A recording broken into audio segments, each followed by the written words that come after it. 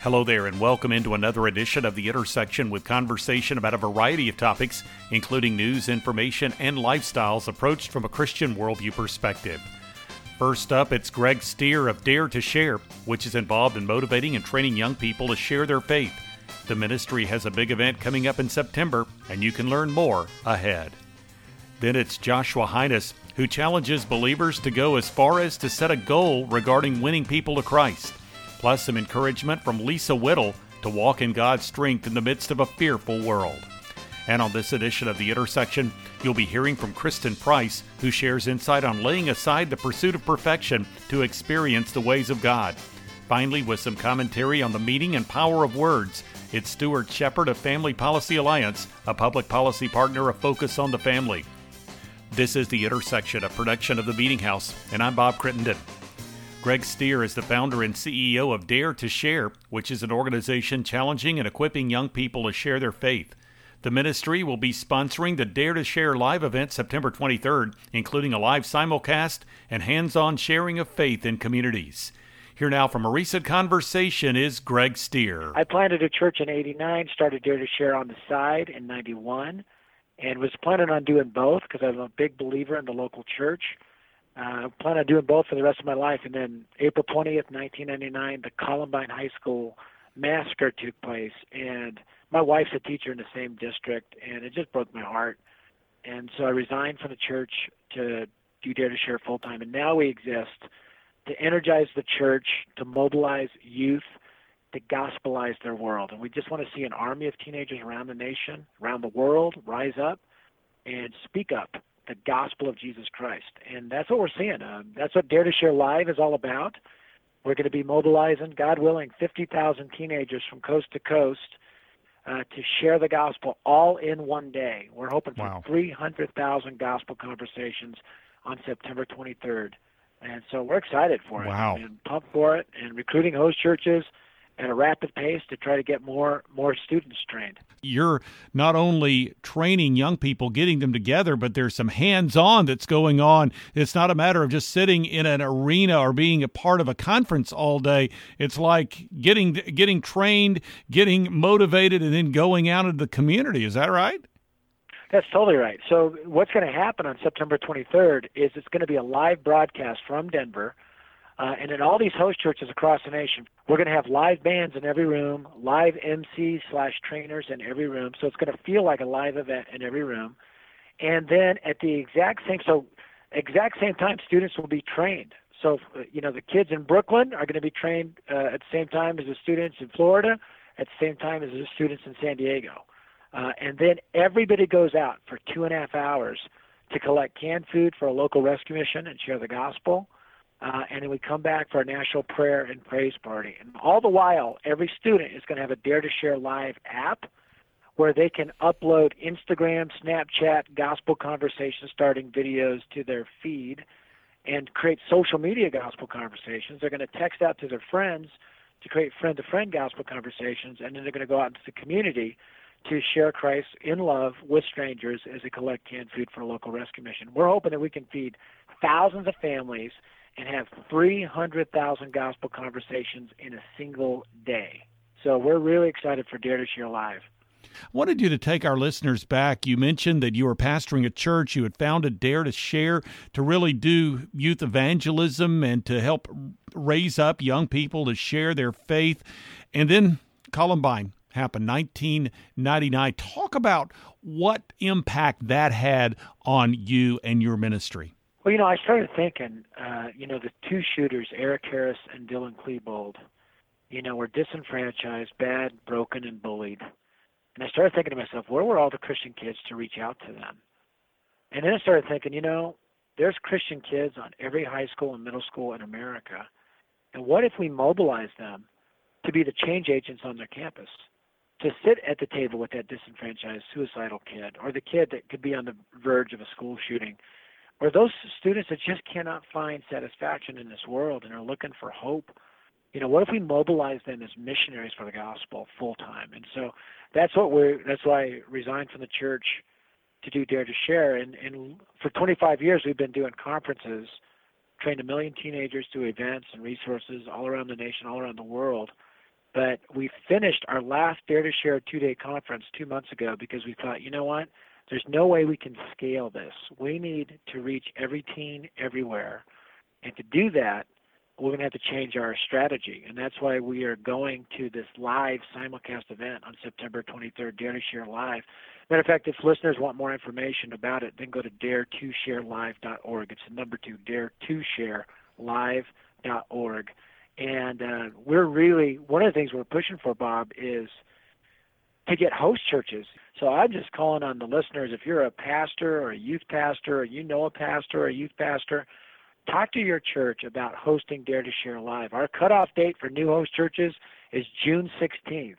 And so they're going to have to get online quick, fill out the information, submit it, and get everything moved through committee pretty quickly for it to happen. But I just think the South needs to be represented in this movement of God to raise up a generation of teenagers, because our goal ultimately is not just 300,000 gospel conversations. Our goal is a national revival, a movement of gospel conversations that kicks off on September 23rd and doesn't stop until every teen hears the gospel of Christ. Greg Stier here on The Intersection. Learn more by visiting the website dare2sharelive.org, and keep in mind the deadline for churches to sign up to be host sites is Friday, June 16th.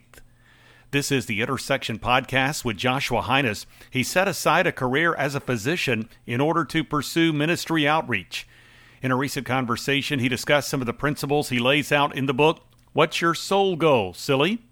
Here now is Joshua Hines. I felt like one day, as I was headed into the practice, and I'm praying about this, I felt like that God said to me, well, you want to set all these other goals.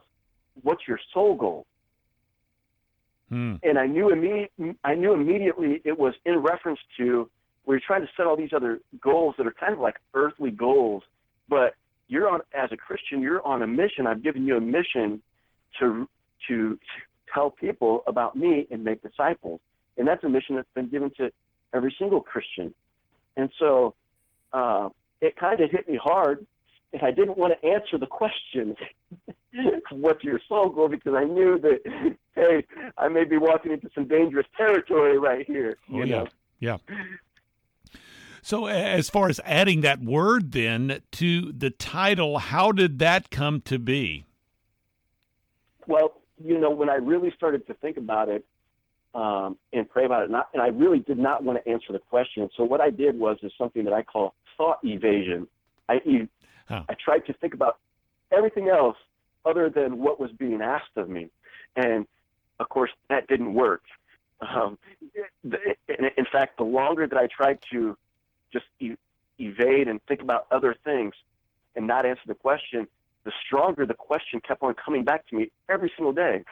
And so when I started thinking about, what I came to understand with, the reason why I put silly in the title is because what I found out is that oftentimes people, even Christians, set goals for other things in life, yet it's quite silly that we don't set a specific goal for perhaps the most important thing that God has given us to do while we're here on earth.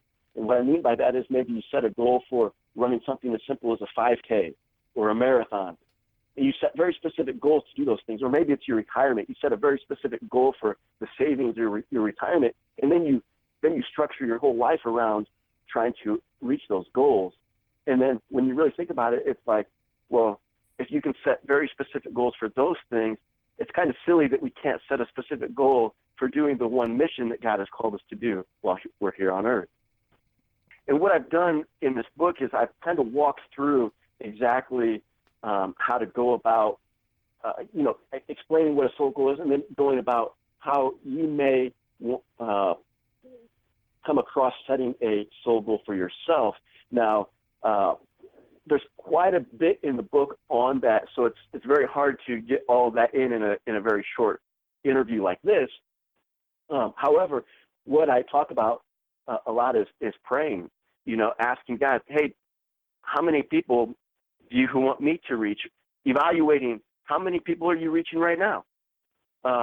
If we've been given this mission to tell other people about Jesus, well, something very simple and very practical you can do and ask yourself is, well, how well am I doing that?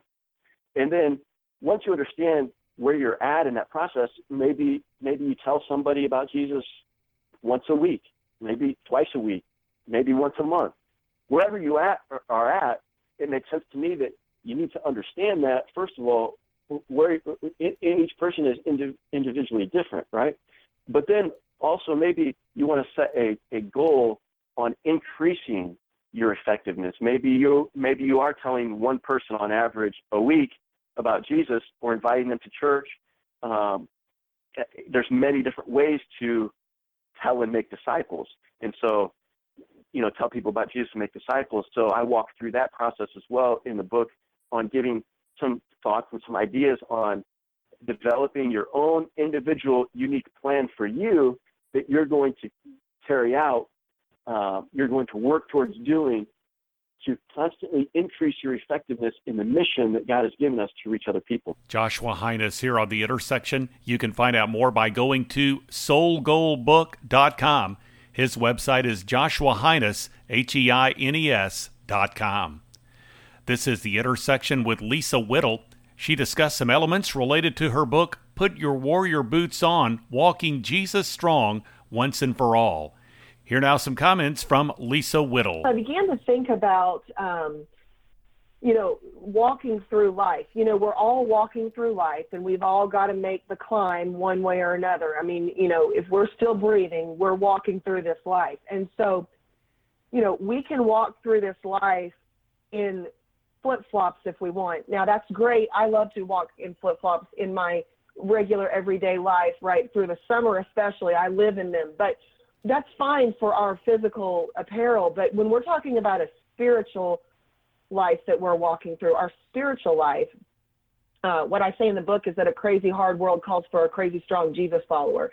So flip-flops, as we walk through this life, as we walk on rough terrain, as we walk over hills, and I open the book talking about walking up a hill, flip-flops aren't going to cut it. We need footwear with strong soles. We need to lace up our shoes. We need to be able to walk strong through any kind of terrain that we walk through, spiritually speaking. And so warrior boots is just really an analogy of spiritual strength. We have to be prepared in the right kind of shoes to walk through a world that's hard. And so if we don't prepare our life, if we just throw on whatever kind of footwear that we see, lying around or, some kind of casual footwear, we're not going to be able to walk strong and climb the hills and do the things that we need to do in those kind of shoes. And so really that's where it came from. It's just a visual for the reader of strength. And so that's where I arrived at that.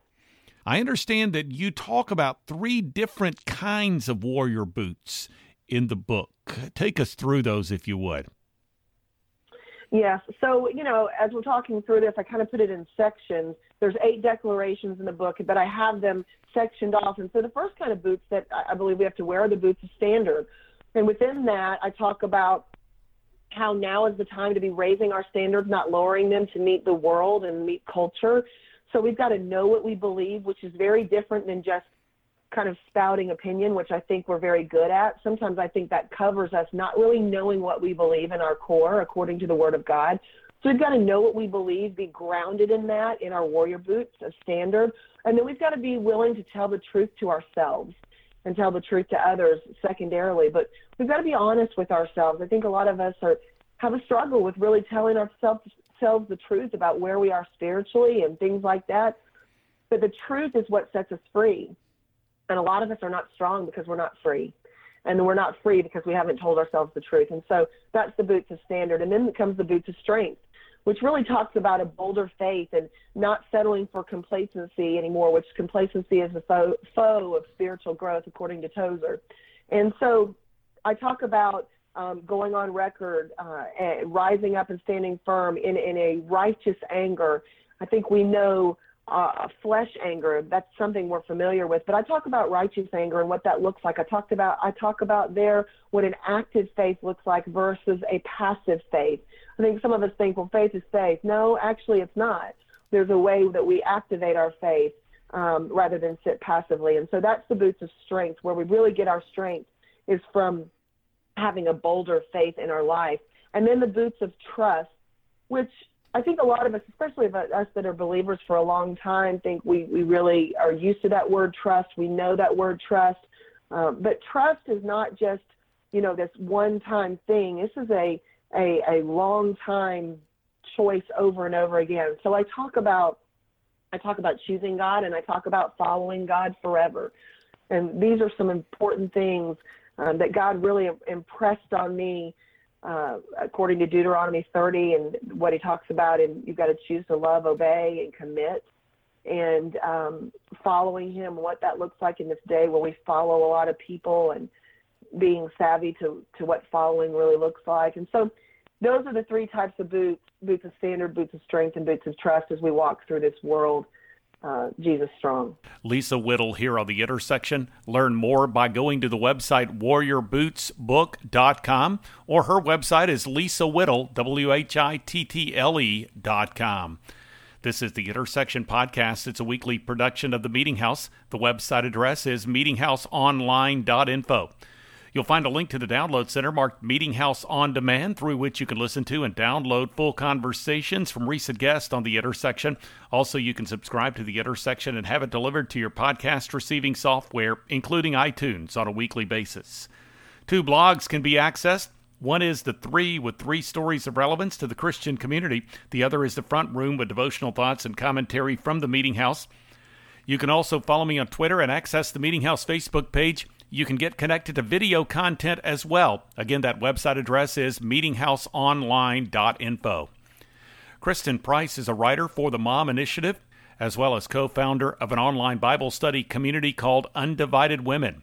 Recently, she discussed with me some of the principles she relates in the book, Invited: Live a Life of Connection, Not Perfection. Here now is Kristen Price. One of the stories that I share in the book, I share a lot of my own personal mishaps and struggles with perfection and anxiety. And, one of the things that one Lent, recently, I was going through Lent, and I just, we had just moved into our new house, and I was wanting everything to be perfect and all put in order, and I was having a lot of anxiety just about the boxes that were all over our house, and I was just so ready for it to feel like normal again.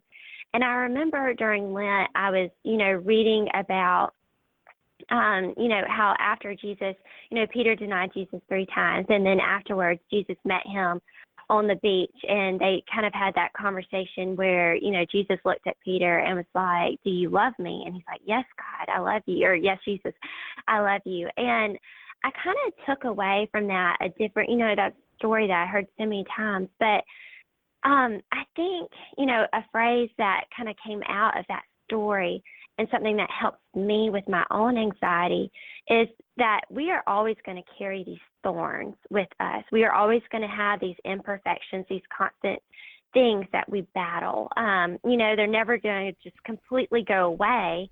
But I think our thorns can lead us to the throne of grace. And so, Jesus gave Peter grace, and he forgave him, and he does that with us too. And so I think for us to just continue to, confess, and then to celebrate, once we confess our thorns, we can know that we are free and that we have given Jesus those things. So let's celebrate the freedom that we have in him, and the grace and forgiveness that he gives us. We are always going to be flawed, but we are always going to be forgiven. And so just to continue to keep that at the forefront whenever we do experience anxiety, I think that can draw us back into his peace and his love and walking with him.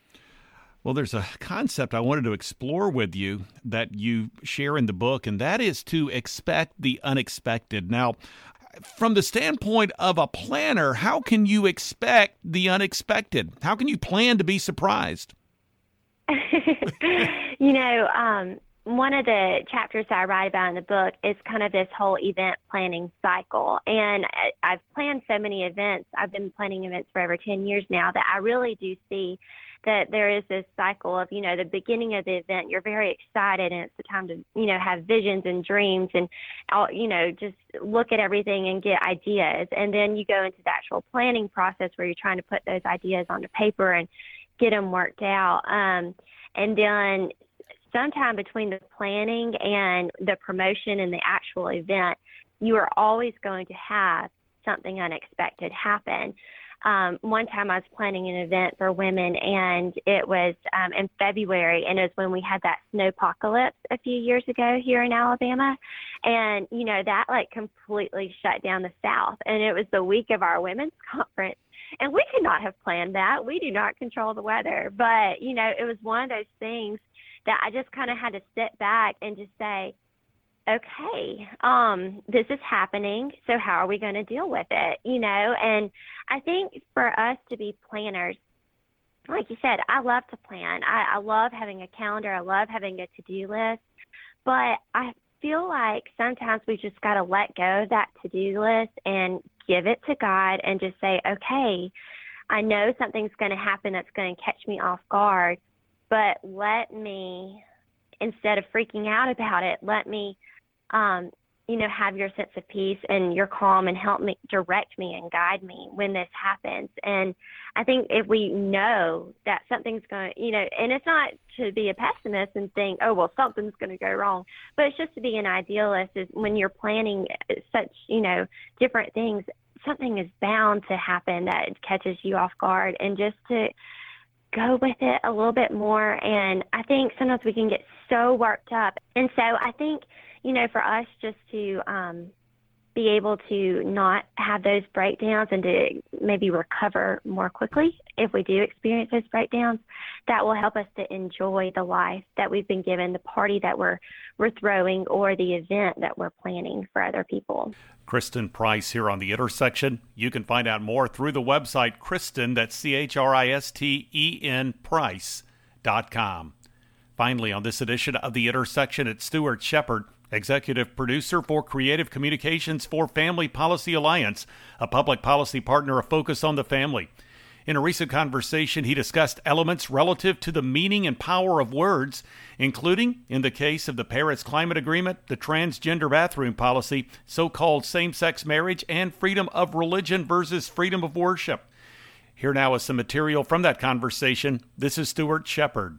The theme here, Bob, is the previous administration, former President Obama, had a long-running habit of swapping out words, redefining words, changing words. When he didn't like what the Constitution mandated or what the law really said, he would just flip a word. So instead of a treaty, this Paris Accord that President Trump just pulled us out of, he dubbed it an executive agreement. And because of that, he was able to skip having to get the Senate to vote on it.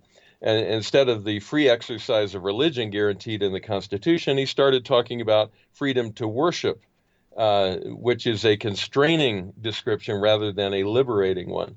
And then you've got what you just described, and that is public schools, elementary schools, middle schools, high schools. He changed the meaning of one word and directed his Department of Justice and Department of Education to send out a letter about it that basically took the word sex, meaning boys and girls, and said it means whatever your gender identity is. No matter that the people who passed the law clearly did not have that in mind, and that there's no interpretation of that word that meets what he wanted. He just changed the meaning of the word and then, started trying to apply the desired outcome, which is the idea that if a girl with gender dysphoria says she identifies as a boy, that she can go in the boys' locker room. And if a boy who says he identifies as a girl because he's confused about his gender, that he can then stay in a hotel room with a girl on a school trip. I'm not exaggerating. I'm not making up these examples. This is what the mandate from the Obama administration laid out for public schools to follow. This is currently being fought out in courts. I mean, we saw a case this week where a court took the Obama interpretation of the meaning of words in order to change the clear meaning of that law. We're seeing this play out. I mean, we've done stories on a high school athlete in Alaska who found herself in the state championship running against a boy who said he identified as a girl. Now, in that case, he wasn't particularly fast, so she still beat him. But she made the case and made the very clear argument that because he was in that race, there were girls who were not even allowed to compete. They were pushed out of the opportunity to compete because we do have boys athletics and girls athletics. There's a biological reason for that. It is a common sense, easily understandable reason for that, because boys as a group have different physical capabilities than girls. And a boy typically can outrun a girl. Not always. A boy can out-wrestle a girl, but not always. A boy can jump higher than a girl playing basketball. Not always. But on average, overall, girls are not able to compete at the same level as boys when it comes to athletics, which is why we have Title IX that you referenced to tell schools that we need you to create, in this case, I mean, it's in the literal sense, a level playing field for girls to be able to participate in sports, to have opportunities for scholarships to go to college. Are you with me so far? I mean, that's an important part of this. When we start saying that, oh, anybody can be a girl that wants to be a girl, then it no longer means anything to be a girl, and they're going to be pushed out of the opportunity for these scholarships. I mean, a pretty good boy runner who could win at a state competition against girls could then take a scholarship away from a girl. Are you okay with that? If you're listening to this right now, do you think that's fair that a girl should lose a college scholarship to a so-so boy runner because he can identify as a girl and then beat her out of that scholarship? Do you think that's fair? It's not, is it? I mean, it's just not. I'll just say it in so many words. There's also a question of privacy as far as women and girls, moms and daughters. Do they have a reasonable expectation when they walk into the showers at their high school that there's not going to be a boy who says he identifies as a girl in that shower area? I think that they do. And I think as men, as a father, as a husband, that I have a right to defend that. And I should defend that. We should stand up and let our voices be heard and say, no, this is not the right way. Stuart Shepard here on The Intersection. The website address is familypolicyalliance.com. Well, that just about wraps up this edition of the Intersection Podcast. It's a weekly production of the Meeting House, and the website address is meetinghouseonline.info. Through that website, you can get connected to the download center marked Meeting House On Demand. You can also subscribe to the Intersection and have it delivered to your podcast receiving software each week. 2 blogs are accessible. You can also follow me on Twitter and access the Meeting House Facebook page. You can get connected to video content also. Again, that website address is meetinghouseonline.info. Thanks for joining me for this edition of the Intersection Podcast. I'm Bob Crittenden.